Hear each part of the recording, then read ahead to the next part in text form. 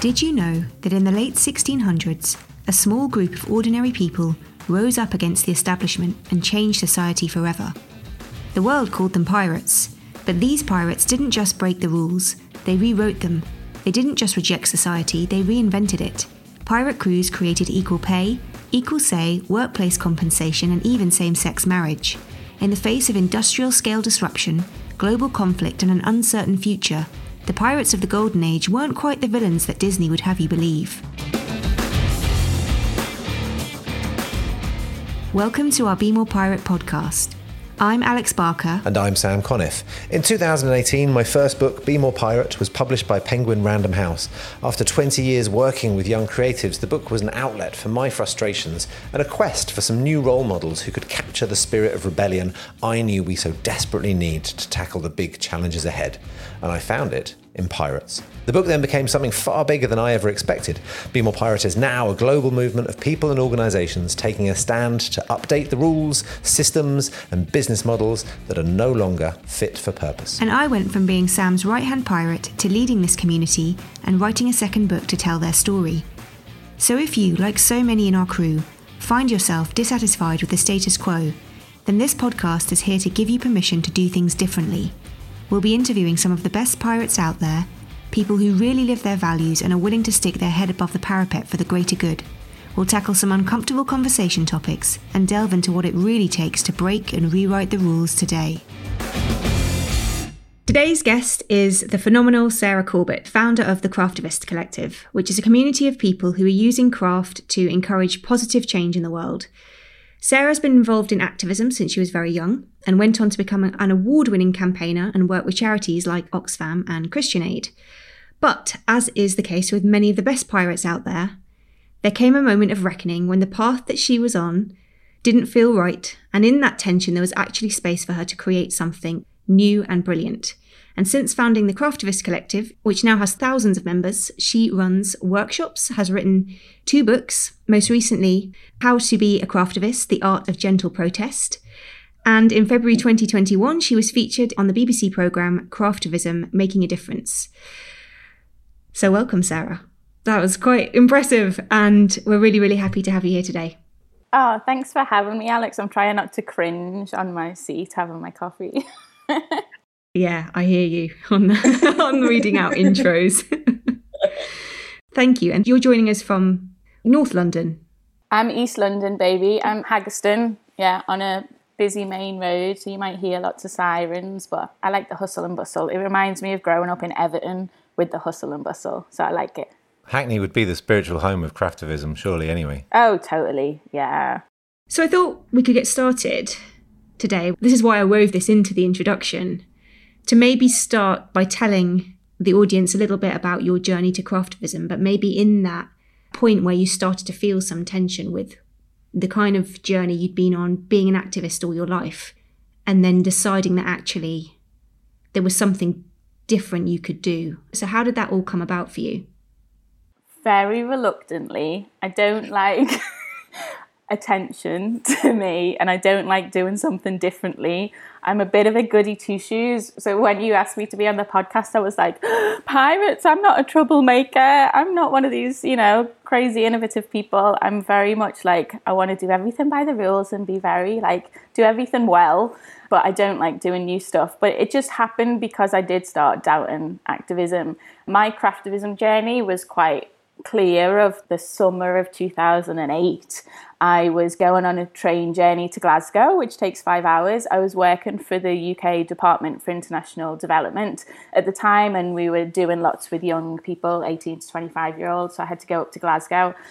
And I'd moved to London about a year before then for the job, and I joined lots of activist groups because I was like, these are my people, I really care about all these different issues, I'm going to make friends in activist groups because it's been part of my whole life. But I'm an introvert, I don't like performing on stage or dressing up particularly, and I joined lots of groups that were really creative, but I didn't think they were very strategic. So I remember joining one group where they bought a tank to drive to the arms trade fair. And we had a meeting about it. And I remember I was the only one in the room saying, hang on a minute, like, what are you going to try and do? We're going to shut down the arms trade fair. And I was like, I don't think you are, because there's more than one entrance and tanks are slow. And then they were like, it'll be great, you know, it'll be a spectacle. And I was like, you know, isn't there potential that it just looks like an advert to buy a tank at an arms trade fair? Like, I was the only one being a bit of a Debbie Downer. And I just thought, actually, it felt a little bit like you just wanted to ride around in a tank and activism was your excuse to do it. And then other groups where it was more like just get as many signatures on petitions as possible from people. And, you know, we just need their signatures. I didn't like the feeling of treating people like robots and not having genuine, thoughtful conversations with them, especially about things like climate change 10 years ago when it was very new to people and you did have to explain it a bit more. It was all about, doesn't matter about having a conversation with them, you just need their signatures. And then in my job as well, helping people be, you know, effective global citizens and engaged in politics and engaged in campaigning, I just felt like a lot of it was so transactional and there was a lot of talk of us against them and all politicians are corrupt. My mum's a politician. She's not corrupt. Yes, she is surrounded by some corrupt people, but I just thought that's not helpful. It's not going to build relationships with power holders. So I ended up with all these questions and I was doing too much as an activist in my spare time and in my job. It was a big 3-year DFID project that was amazing and we got to create it from scratch really, but it was exhausting and I just thought I'm burning out. And I'm burning out because I'm doing too much, but what I'm just reacting. I'm doing lots of stuff, but I don't think it's strategic. And I weirdly picked up a cross-stitch kit in a little shop in East London for a £5 of a teddy. When I was little, I loved to paint and draw. And on this 5-hour train journey to Glasgow on a Pendolino train, I knew that I'd feel too travel sick to read or write my reports. I missed using my hands. I knew I couldn't do watercolours on the train because it would make a mess. But I wanted to be creative and use up the time because I can't sleep on trains either. Had no idea it would help my activism, but as soon as I separated the thread on the train, it slowed me down. It made me aware of how shaky my hands were, how shallow my breath was, which I'd never made time to even notice or acknowledge. And every activist group I'd been part of, and even in my job helping people be activists, we'd never said, how are people feeling, like people do now. It was always, we've got to do this, we've got to do that, very reactive. So I noticed that actually these big, scary questions of could I be an activist when I believe in activism and I want to be an activist, I'd go into this downward spiral of maybe I can't and then think about something else. But using my hands in a productive way, doing repetitive hand actions with sewing and separating thread and having the comfort of handy crafts helped me really reflect quite critically and deeply about how I could be an effective activist. How would it feel if I was a politician being screamed at from a megaphone and all of that stuff? And the people opposite me started asking me what I was doing. And I was cross-stitching a design of a teddy, but my immediate thought with my background and passion for change was, oh, if only I was cross-stitching a quote by Gandhi about inequality, we could talk about it. So I sort of jumped from this process really helps me not be reactive, but think more strategically and empathetically. That by making something, people are asking me what I'm doing, and isn't that interesting? Because we know that then they're more likely to listen than me force my opinion on people. And then I suddenly had this idea of maybe I could cross-stitch little mini banners instead of big banners as street art. Maybe I could make gifts for power holders. So I Googled craft and activism as a typical millennial, thinking maybe some other people are doing this stuff. And I didn't know the word craftivism existed, but it did. That there wasn't any projects I could take part in or groups I could join. And a lot of craftivism out there was more people knitting and people saying, you know, the personal is political, but not very focused campaigns. So the woman who coined the word craftivism said anyone can use it. You know, it's a bit like punk music, you know, punk, you've got all these different bands with different sounds and different looks, but they're under that banner. And craftivism, I think, is the same. So I just started on my own tinkering around because I just thought I have so many doubts about a lot of activism, but I don't want to give up on it. I want to find other tools to add to the activism toolkit and craft, handicraft. So not woodwork or ceramics, but handicraft as in sewing and paper craft. the more I got into it, the more I was like, this element could help with activism, this element could, the quietness, the slowness, the intriguingness, the textures, the fonts, the colours. There was so much that I just wanted to test and try out and see if it could be useful in activism. If that makes sense. It makes perfect sense, and it's a beautiful story, and I think would speak to so many people, because there's a question about then that therefore with such a different take on activism, can it be as successful as like the dominant narrative? Does it lead to change? You know, activism, I think there are different examples of it really working and sometimes it going too far, but I'm sure we'll go in that direction. But there's something that I hadn't thought about until you just said it, which you used the word introverts, called yourself a Debbie Downer. I was reading yesterday, there's this really good statistic about 60% of the UK population would term themselves as shy. And there's a spectrum of 3 types of shyness, with debilitating shyness being the extreme end of it. And what it made me really realise was like the amount of hidden talent, because it's always the same people who are shouting. It's always very clearly a particular archetype of change is, you know, and even the word activist itself, you know, all conjures up a certain kind of... I think that's changing now, but yeah, there's a default of what we imagine an activist to be, yeah. But like, what have you found in terms of like semantics, narrative, words you've used to grow this community for people who feel like they can be part of it? And then how do you talk gently about, or confidently about being gentle? Because like those are the words you use, and you use them really well together. I've been doing this, 12 years now, which sounds crazy. It doesn't feel like it's been that long. But at the beginning, you know, I'm part of activist groups, part of the charity sector as a campaigner. At the beginning in 2008, 2009, there was whispers in the sector, because it's quite small in international development, people saying, I heard you're doing this weird cross-stitchy sewing thing, what's all that about? And I was like, oh, I'm just trying stuff out, you know. And then I set up this blog, trying stuff out, and people around the world wanted to join in. And it was interesting because not so much now, but still a little bit now, you have people going, what? You're telling people to be gentle? Like, this is an urgent issue. We need to be powerful and we need to be strong.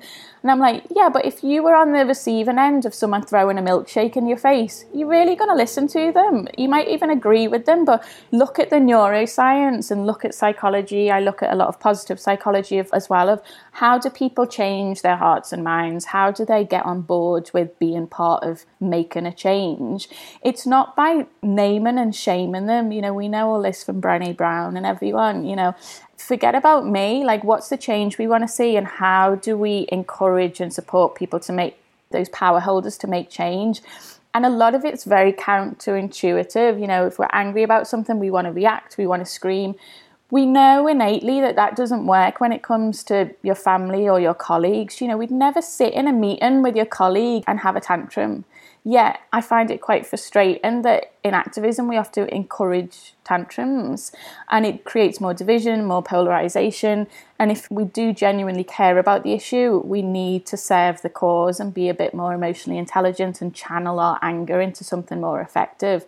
I always say craftivism is to add to the activism toolkit. It's not to replace other forms. We still need marches, but I think we need to be really clear on what our demands are and not just have a scream or confusing demands. We still need petitions, we still need lobbying, all of those different tactics we need. But for me, and what gets me up in the morning, is I think we need a gentle protest approach, which is treat people how you want to be treated. Sometimes it's better to whisper in someone's ear than to scream at them in front of the public. Sometimes it's better to do indirect influence where they think they've come up with the solution rather than you have. Like, I'm always thinking the opposite of what the default is. If the default isn't working, or if the default is excluding people, like you said, Sam, like introversion is different to shyness, but I'm also quite shy. I get very anxious. So most of my audience are similar to me, which is normal with any movement. People like attracts like. But I will say to shy people, craftivism is brilliant because you can make something beautiful in your house with your craft of thought questions I give people to reflect on. You can post it in a lovely envelope, spray some perfume on it, put some ribbon in it or something, and send it to a power holder. No one needs to know on Twitter or Instagram that you've done it, or you can share it on Twitter and Instagram, but you can do it in a way that does help you through that anxiety, or if you're housebound, or if you burn out easily as an introvert. Like, this is a really useful form of quiet activism that is just as needed as the loud stuff. We need both. And I wouldn't be doing gentle protests craftivism and non-craftivism. I wouldn't be doing it if it didn't work. So I'm really proud to say it does work. You know, we have got evidence of it helping people change their hearts and minds. We've had, you know, the chair of the board of Marks and Spencer say they wouldn't have given a pay increase to be in line with the living wage to 50,000 of their staff without the beautiful handkerchiefs we made them to say, don't blow it, use your power for good. We've had WWF use my 10-point manifesto to change a law in Spain to protect migrating birds. Like, I wouldn't do it if it didn't work. And every day I'm trying to hone my craft in craftivism and gentle protest that doesn't include craft, to make it even more effective. Like, that's what drives me. I had 2 meetings this morning with different activist groups, one disability group in a council and one that do national work on autism. And it was always about, yes, you're excited about the craft, but make sure the craft is not the taskmaster. It's the tool to serve your activism. So it's really hard, my work, because I'm like, if you love craft, this is helpful, but make sure craft isn't what's leading you. And if you have never done craft before, this is still something that's really accessible. It is about how do we serve the bigger picture. I think my work does help, you know, sometimes indirectly, sometimes directly, sometimes complementing other campaign tactics, sometimes on its own. You know, we live in such a messy world. Activism is complex and messy, and we've got to be juggling lots of strategies at the same time. But it does work, otherwise I wouldn't do it. And you wouldn't be talking to me if it didn't work. I probably would, just because I like hearing you talk. But yes, nonetheless, that's fucking impressive. It's good to have those impact stories to hand. It does help. And well, yeah, and if it didn't work, I'd hope that people around me would say, if you really want to make positive change in the world, is this the best use of your time? And I'd be like, yeah, good point. Maybe I will go be a politician or go be a charity leader or something. You know, we've all got to ask those questions of, if something's not working, do we either need to drop it or tweak it? Who do you look to? Because change is often quite exclusive, really, and it's part of the problem with it, because partly I think you get those archetypes, partly there's a movement, partly different things happen at different times. So we often end up, you know, rewriting the rules of something or creating change, but not bringing everybody with you. And Alex, you know, has helped me with the Pirates idea. One of the key things she taught me was, if you're going to write new rules, everybody needs to be in the room.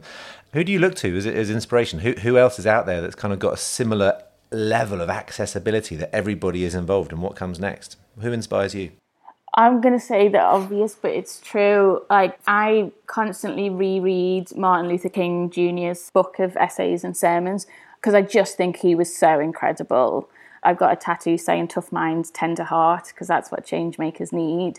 And he's so philosophical. He links back to psychology all the time and different philosophers and different religions. So I often think, what would Martin Luther King do? And he had his core group in the civil rights movement, and it was important to have that core group.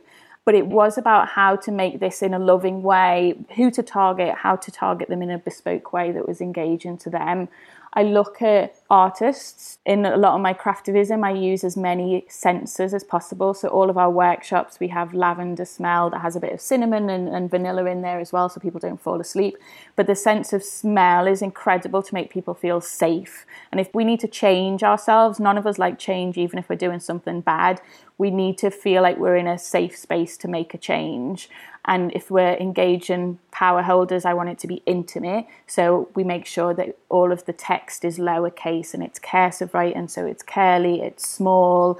So I use a lot of the senses. So I read a lot about fonts. I read a lot about colours to use, shapes to use. I love music, so we have instrumental music at all of our events, but I also have a gentle protest playlist with lyrics that are all non-violent language lyrics and really hopeful, positive protest songs that I share with people. So I just gather lots from different places. This sounds awful and I don't want to diss anyone, but a lot of the creative activism out there, I just see a lot of ego and a lot of showing off. And I just think as soon as you hint at showing off, you're going to lose a lot of people. It's funny with craftivism because my stuff is really not as popular as a lot of other craftivism. You know, if you want a big following, I should be crocheting voodoo dolls of Donald Trump and other dictators that will get loads of likes, will be shared in lots of media. Everyone will have a laugh. It's nice and simple, but you're focusing on personality, not policy, which is not effective. It's polarizing people who might not agree with you. It's cruel, it's unkind, it's not helpful at all. We need to be focused on policy. How can we all be part of that change? Some cross stitches of, make tea not war will get more likes and more accessible to people. But I'll be thinking, well, what war? And how can make tea help stop war? And can we be more realistic here? Can we be more focused on?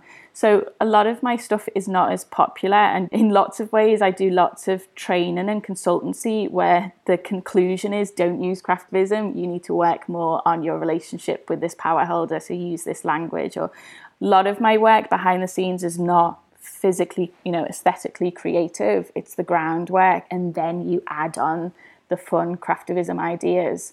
I'll have millions of craftivism ideas, but really, you just got to focus on what's the change you want to see? Is that change realistic? Who are the power holders who have that power and the decision makers? Can we influence them? If they don't want to listen, who do they listen to? Can we influence them? It's always starting from that campaign strategy. And then you look into what colours should we use? What textures should we use? What sensors? All of that stuff comes at the end. But there's something that you said that I'd really like to ask you to break down, because I think it would be incredibly practically useful to listeners, to me. And it was the point about the kind of aphorisms versus authenticity. It's such a difficult trap. I found this, and I discovered this working in social enterprise and activism change makers. There's a Banksy quote of something about, the most dangerous people are the ones trying to change the world because it's so filled with ego. Yeah. My mentor once said to me, show me a social entrepreneur and I'll show you someone with father issues. And it was like me and everybody else we know trying to put the world to rights. And I fell into this track with Be More Pirate, totally. I partnered up with some brilliant people, but they're all about kind of inspirational quotes, and I did loads of them. I got loads of followers, really, really fueled my ego. And then just hated myself and had to disassociate from it for ages. And now there's loads of people who must be really disappointed following the real me talking shit. I love the real you, Sam. What are you talking about? No, I like the real me. That's it. I've finally grown up. I must have grown up slightly to actually like the real me rather than the neurosis of trying to project a me that I'm not. Woohoo. But getting there has taken me 45 fucking years, right? So you said in 4 minutes, you have a piece about how to unpick your ego. And you said it, as you do with everything you've said, so deceptively and disarmingly, charmingly, simply. But that is such a hard thing to do. How do we not get trapped? We found that with all the rule-breaking stuff we do, the biggest rule everyone gets back to is their own self-limiting beliefs, which start from a place of ego. Yeah. How do you really break that down for people, me included? Again, this is where I'm like, this is common sense. You read about well-being and mental health. Take your ego out of stuff. You're much better brain and mental health, and you're not as anxious because you're not involved in it. So especially with people who get very anxious. So I did a talk yesterday for the Eden Project with these people on a 6-week course. And a lot of it was like, I want to do stuff, but what if people think badly of me? Or what if I make people feel bad? Or I'm like, take yourself out of it. What change do you want to see? Where can you be of service to that change? Where can you not be of service and ask other people to do the role that you might not be able to do? And if there's anything in the campaign about you, take it out, because that's what's stressing you out, isn't it? It's stressing you out of how you're seen, how you're perceived. What if you say something wrong? If you remember that you're a conduit to try and make some positive change, it's not about whether you fail or succeed. It's about whether something is progressed or not. If a power holder suddenly says 2 weeks after you've had a chat with them, if they say in public, I've got this really great idea to have renewable energy on the roofs of our town hall, and you think to yourself, oh my word, I told them that 2 weeks ago, and they went, oh, that's interesting. Celebrate that, but you don't have to tweet it to say, I told them that 2 weeks ago. Doesn't even matter. Celebrate the fact that that's what they've said, and you can tweet them and say, well done you, what a great idea. You just take yourself out of it. I know that when I turn into a perfectionist, a lot of it is around social media at the moment, especially of what if I'm cancelled with cancel culture? What if I say something that's taken the wrong way? So much of our activism has been, I think it's changing now, but has been very binary. You're wrong, I'm right. Social justice is clear, it's black and white. A lot of the time it's not. There's loads of grey areas. Someone might have a really good point in 1% of what they've said, and 99% is really toxic. But they've got something there that you can say, okay, I can see the truth there, but also here's my truth, but it's also wrapped in ego.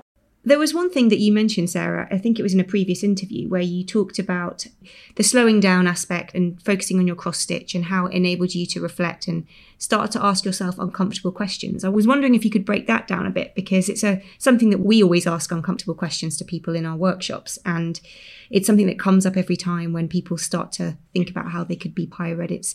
There are questions on the table that need to be asked that are constructive, but difficult to phrase and express. So is there anything that you've learned through your process about how to do that effectively? Oh, yeah. I mean, we need to have uncomfortable conversations with ourselves and with others. So I'm always thinking, if we need that, how do we do it in a way that is a safe space for people to delve into that without going on a downward spiral, without having anxiety, without getting depression, without the worst case scenario of suicide, self-harm. You look at crafts, Fine Cell Work do incredible handicraft work with male prisoners in Wandsworth Prison, and a lot of their evidence is how it helps with anger management, depression, because you're using your hands. So I love using craft in some of my activism, because people to think about using their head, hands and heart together. If you're just too heady, you get caught up in your own thoughts. If you're too emotional and about the heart, you can't think strategically. But both of them, using your hands, we know things, there's lots of studies from Harvard and everywhere saying if you're in a meeting, it's helpful to doodle, because it actually helps you engage in the issue more by doodling and make notes. We know that by using your hands in a repetitive way while you're thinking, it calms you down. By seeing every stitch that you've done, subconsciously or consciously, you're making a physical impact. So you're much more likely to feel empowered that you are making a difference, because you can see that you're making an impact, an actual physical thing in the world. So all of that stuff just very subtly helps you. Using your hands in a productive way helps you not go on a downward spiral. I have craft to thought questions with all of my craftivism projects. It's quite unique. I don't know any other craftivism projects that do that, and I keep nudging people to do craft to thought questions, which you either look at on your own or as a group you can facilitate it. And they're juicy, uncomfortable, challenging questions like, what are your values, and are you threading them through this object for whatever the objective is for it? Are you threading it through your life? And you can think about that on your own while you're crafting, or as a group you can say, yeah, so, if we are campaigning for a cleaner, greener world, where's my energy come from if I'm asking other people to change their energy providers? Because you're physically making something, and again, aesthetics is important. It's not a coincidence that all my branding is a warm yellow. Yellow is a very hopeful colour. It's a warm yellow rather than a cold yellow, because it's more active, but it's not garish red that makes you just think alarm bells, alarm bells. I use tablecloths in our workshop that have flowers on, because if you see a flower, you're more likely to tap into your intrinsic values than your extrinsic values, because it reminds you of nature and organisms. I have grapes on the table for people to have those uncomfortable questions so that there's a sense of community. Even if I've got enough embroidery scissors in the shape of birds for everyone, I make sure people only share one between two, and I hide the scissors in my suitcase so that people have this sense of community, especially with people they might disagree with. So while you're crafting, I create these safe, intimate spaces as much as possible, so that asking the uncomfortable questions is done in a respectful and an empowering way, than doing it in a room that's not full of lovely smells and lovely colours and future, solution focused stuff. I think it's actually cruel to sit in an ugly boardroom meeting and say to people, let's ask uncomfortable questions. I think we've got to be really careful with people's mental health, and it comes back down to that. How do we make change in ourselves? We only do it if we feel like it's safe to do. So how can you use all of the elements of the world that make us feel joyful and safe and hopeful and solution focused? How can we use all of that to then wrap around us in like a comfort blanket, so we can go even deeper with these uncomfortable questions? Because we need that balance, if that makes sense.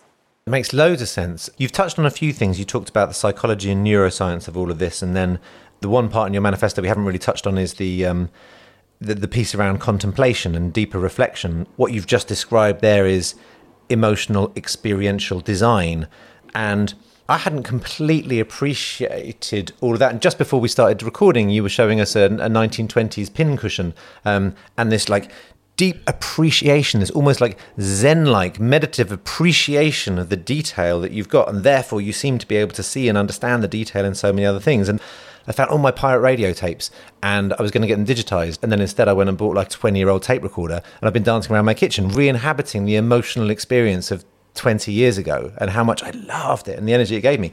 But you sound like you're naturally, instinctively in that space. You sound like you're scientifically informed in that space. You sound like you're using that space to bring about change. Like you said, go deeper. Can you go even deeper on that? What's your knowledge around it? How much is that part of your work, and why, and how effective is it? I mean, I'm an absolute geek on everything I look at. I love going to films and theatre, and, you know, it's very experiential because I did a project with Secret Cinema with Shawshank Redemption, where that taught me a lot about experience, and I loved Punch Drunk Theatre, and I love arts and I love creativity, and I'm always looking at it through the lens of what elements could be really helpful in activism, whether it's helping people ask those uncomfortable questions, whether it's one of our projects is a dream making project because Martin Luther King had a dream. It was very helpful for him to have that dream to focus on when he was having a bad day. But also we know that people love his I Have a Dream speech because they can imagine his kids being treated by the content of their character, not the colour of their skin.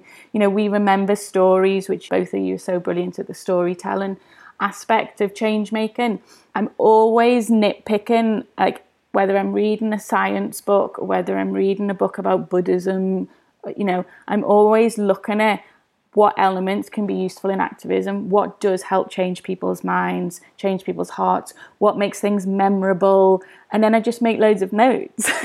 So, you know, I love the fact that one neuroscientist told me how I didn't realise, but my handkerchiefs, which you make bespoke for power holders to say, don't blow it, use your power for good, and build a relationship with them. They said, you know, that's a good surprise rather than a bad surprise, that creates dopamine. But I said, well, yeah, I think I knew it created dopamine, but they explained in more detail to say most activism is bad surprises. It's show up and do a demonstration or a flash mob or throw something at someone or, you know, scream at something. They're surprises, but whoever receives that immediately physically, your body makes a note of, Sam has just scared me with this bad surprise. I never want to speak to Sam again because he's made me feel unsafe. If Sam gave them a gift or said to them, you know what, I really like the way you did that thing, can we talk about this? Anything that creates dopamine in the other person, their body goes, oh, mental note, Sam's lovely and makes me feel good and creates dopamine. I'll speak to Sam in the future. So our hankies are brilliant because whether people realise it or not, their body is telling their brain, that person made you feel good, you should have a meeting with them or you should listen to what they're saying. So we know so much in terms of how the brain works now, how colours work, how senses work. There's so much incredible arts and culture, especially in London. I'm very lucky to be in London to experience a lot of this stuff, that I just think activism could be so much bigger and broader than what it is, and much more positive and much more like, how can we all be part of creating a more healthy, happy, harmonious world? That, yes, there's some times where we do need to scream and shout, but I think that needs to be the last case scenario rather than the first. Let's do that first. Wow, there's so much wisdom in that. Isn't it just common sense of how we treat people, though? Well, I always think the biggest challenge that we're up against is that people always assume that there is a way that things are done, and it's so inherited. And even if we intrinsically have that common sense ticker going off in our own heads, going, this doesn't quite feel right, but given that everybody else is doing it, I think I ought to follow suit. That sense of social reaffirmation is huge. We're all busy. We've all got stuff to do. And, you know, we do need the marches. We do need the petitions. We need all of that stuff. Media, really like that. But I think we also need to remember activism's bigger than that. You know, if someone says something xenophobic at your bus stop, don't go home and make them a cross-stitch of something because you might never see them again. But do figure out, like, how could I challenge them in a way that they might hear it? Is it saying, whoa, that's a sweeping statement you just made, mate? Where's that come from? Or, oh, that sounds like you've had a hard experience in that. Tell me more. You know, figure out how you can gently challenge them on what they're doing by putting yourself in their shoes, or reading about nonviolent communication. I feel like I'm not doing anything new. I'm just collecting lots of different things from different places and putting them together that maybe other people hadn't connected those dots. Yeah. And I think that's the really interesting thing at the moment. Like, I think it's a bit of a buzzword, but like the intersectionality of it all. And like you said, there are many essential aspects of activism that are still necessary and of change, and oh yeah, and it's a difficult balance, I think, at the moment, because there's a lot that needs to be done away with and a lot that needs to be protected, and sometimes those are the same thing. Yeah. Looking at democracy, the working model of it, that's got to shift, but the idea of it has got to be stronger than ever. So where you really see the natural synthesis, the skill of seeing patterns that you've got, that bringing together of science and creativity, these seem to be the really interesting overlaps that are going on around us. Not just because it's nice to see a collaboration, but because you bring those two minds, those two often one-dimensional outlooks. Here is my pragmatic approach to how we're going to make change, and here's my emotionally led approach to how we're going to make change. And we used to be judgy about those two things, and now we can kind of understand that together, this holistic approach is the only way that we as human beings are going to be less neurotic. Yeah, it's got to be holistic and it's got to be a balance. It's not one thing more than the other. I mean, here's my cheesy thing that I'm sure all you listeners have already heard in it, maybe a different context, but I do see activism like jazz. You can't be a good jazz musician without putting all the hours into your scales, into all the, formula stuff. Like, you've got to have a real skill to then be able to riff and improvise and be an amazing jazz musician. You've got to gather all that knowledge. You've got to have a go at stuff and practice and practice and practice. And then you're a good jazz musician. I'm a good activist and I do lots of meetings. I'm a bit meetinged out this morning because I can say to people, well, what change do you want to see? Well, have you thought about this? Or what about that? I mean, my mum gave an ASBO to the CEO of Tesco, who in Liverpool bought lands that they wouldn't give to the council or to Sainsbury's to build a supermarket that was really needed in our area of Everton. My mum was very clever at going, we're not getting anywhere, what can we do? And she was like, this is antisocial behaviour. One person runs Tesco. Could we give him an ASBO? We did. Happened really quickly. He freaked out because of bad media. Straight away, he released the land for Sainsbury's. So, I'm lucky that I've got those stories in my head, but, she couldn't have got to that point without really delving in and having those uncomfortable questions of how are we going to get to this, but knowing that change happens in so many different ways. The best chefs are people who've done the hard work, honed their craft, and then they're creative. It's not a blank canvas. It's really, a lot of the knowledge is power in it. Can we just say big up your mum? And one campaign will work for one person and it won't work for another. I mean, I remember with one campaign, I said, we can't get through to the CEO. So I found someone who knew him. I said, what makes him tick? Do I go down the route of this is about your personal legacy as a CEO? And the guy said, definitely not. He's against personal legacy. He hates it. He rose up from the shop floor. This is about him and his community of his employees. Whereas another CEO, you would definitely go down the legacy route because that's their motive. So we live in such a messy world. We're all unique individuals that are very complex. So we have to know how change happens and know some of the formulas, but then we have to dance with activism. We have to, see it as jazz or see it as dance. And we live in such a world that's so fast paced. Instagram didn't exist when I started doing craftivism. Now you got TikTok. Even with lockdown, this is going to change how we live and see the world. So we have to keep being innovative. But I think a lot of people think creativity is plucked from thin air. And I think all of us on this call know that, it is just gathering lots of information, trying stuff, testing stuff, seeing what works, what doesn't. It's a lot of hard slog, but it's also really fun. So Sarah, I mean, we could talk to you for literally hours. I think we probably go into everything. No. I love doing it.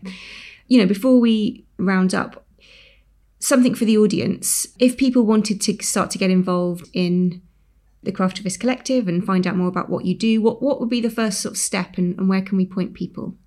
Well, the obvious thing is go to the website, but I'm also like, the website's awful. It's really messy. There's a website, I've got a book, I've got kits and tools, I'm on social media. So whatever works for you, you can follow what we're up to, listen to this podcast and other little videos, and just have a go, get one of our kits, have a go. It might help spark ideas for your own projects whilst also learning how to do a bit of craftivism.